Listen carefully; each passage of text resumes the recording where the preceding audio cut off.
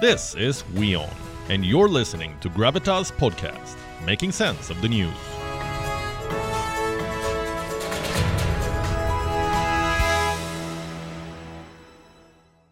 Imran Khan is just one of the Pakistan government's many problems at this point, and the other is terror.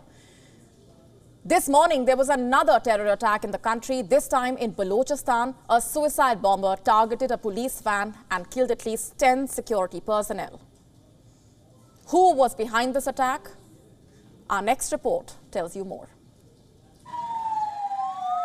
These visuals are from Balochistan's Bolan area, a city some 160 kilometers from the capital, Quetta. What you see is the aftermath of a deadly explosion, a suicide blast that claimed the lives of 8 policemen and injured at least 13 others.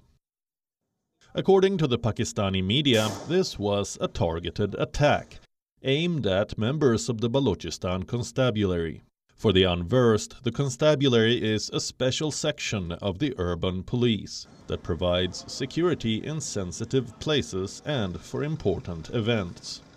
Personnel returning from this constabulary were returning from duty when a motorcycle laden with explosives rammed into their van. So, who was behind this attack? No one knows. No group has claimed responsibility yet. However, for decades, ethnic Baloch guerrillas have been fighting the government in this region, accusing Islamabad of exploiting Balochistan's gas and mineral resources. In fact, in April last year, a burqa-clad Baloch suicide bomber blew herself up on board a minibus that was carrying staff from the China-built Confucius Institute at Karachi University. At least 3 Chinese nationals died in the attack. The attack was carried out by the Balochistan Liberation Army. Did the same group carry out the attack this time too? No one knows.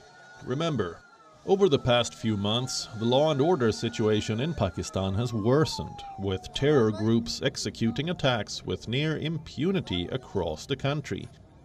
The numbers tell you the story. In the last month alone, terrorists managed to carry out 58 attacks in Pakistan.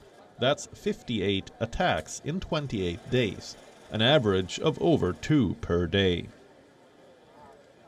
If we break it down into numbers, there were 22 attacks in Balochistan, 16 in federally administered tribal areas, 13 in Khyber Pakhtunkhwa, 4 terror attacks in Punjab, and 3 in Sindh.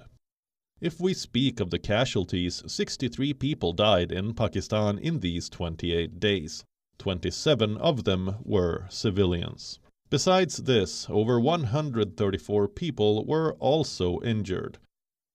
Now, a suicide blast in Balochistan has killed 9 policemen. How do we perceive this? Is Pakistan becoming a suicide state? It certainly seems like it. Bureau Report, WION, World is One.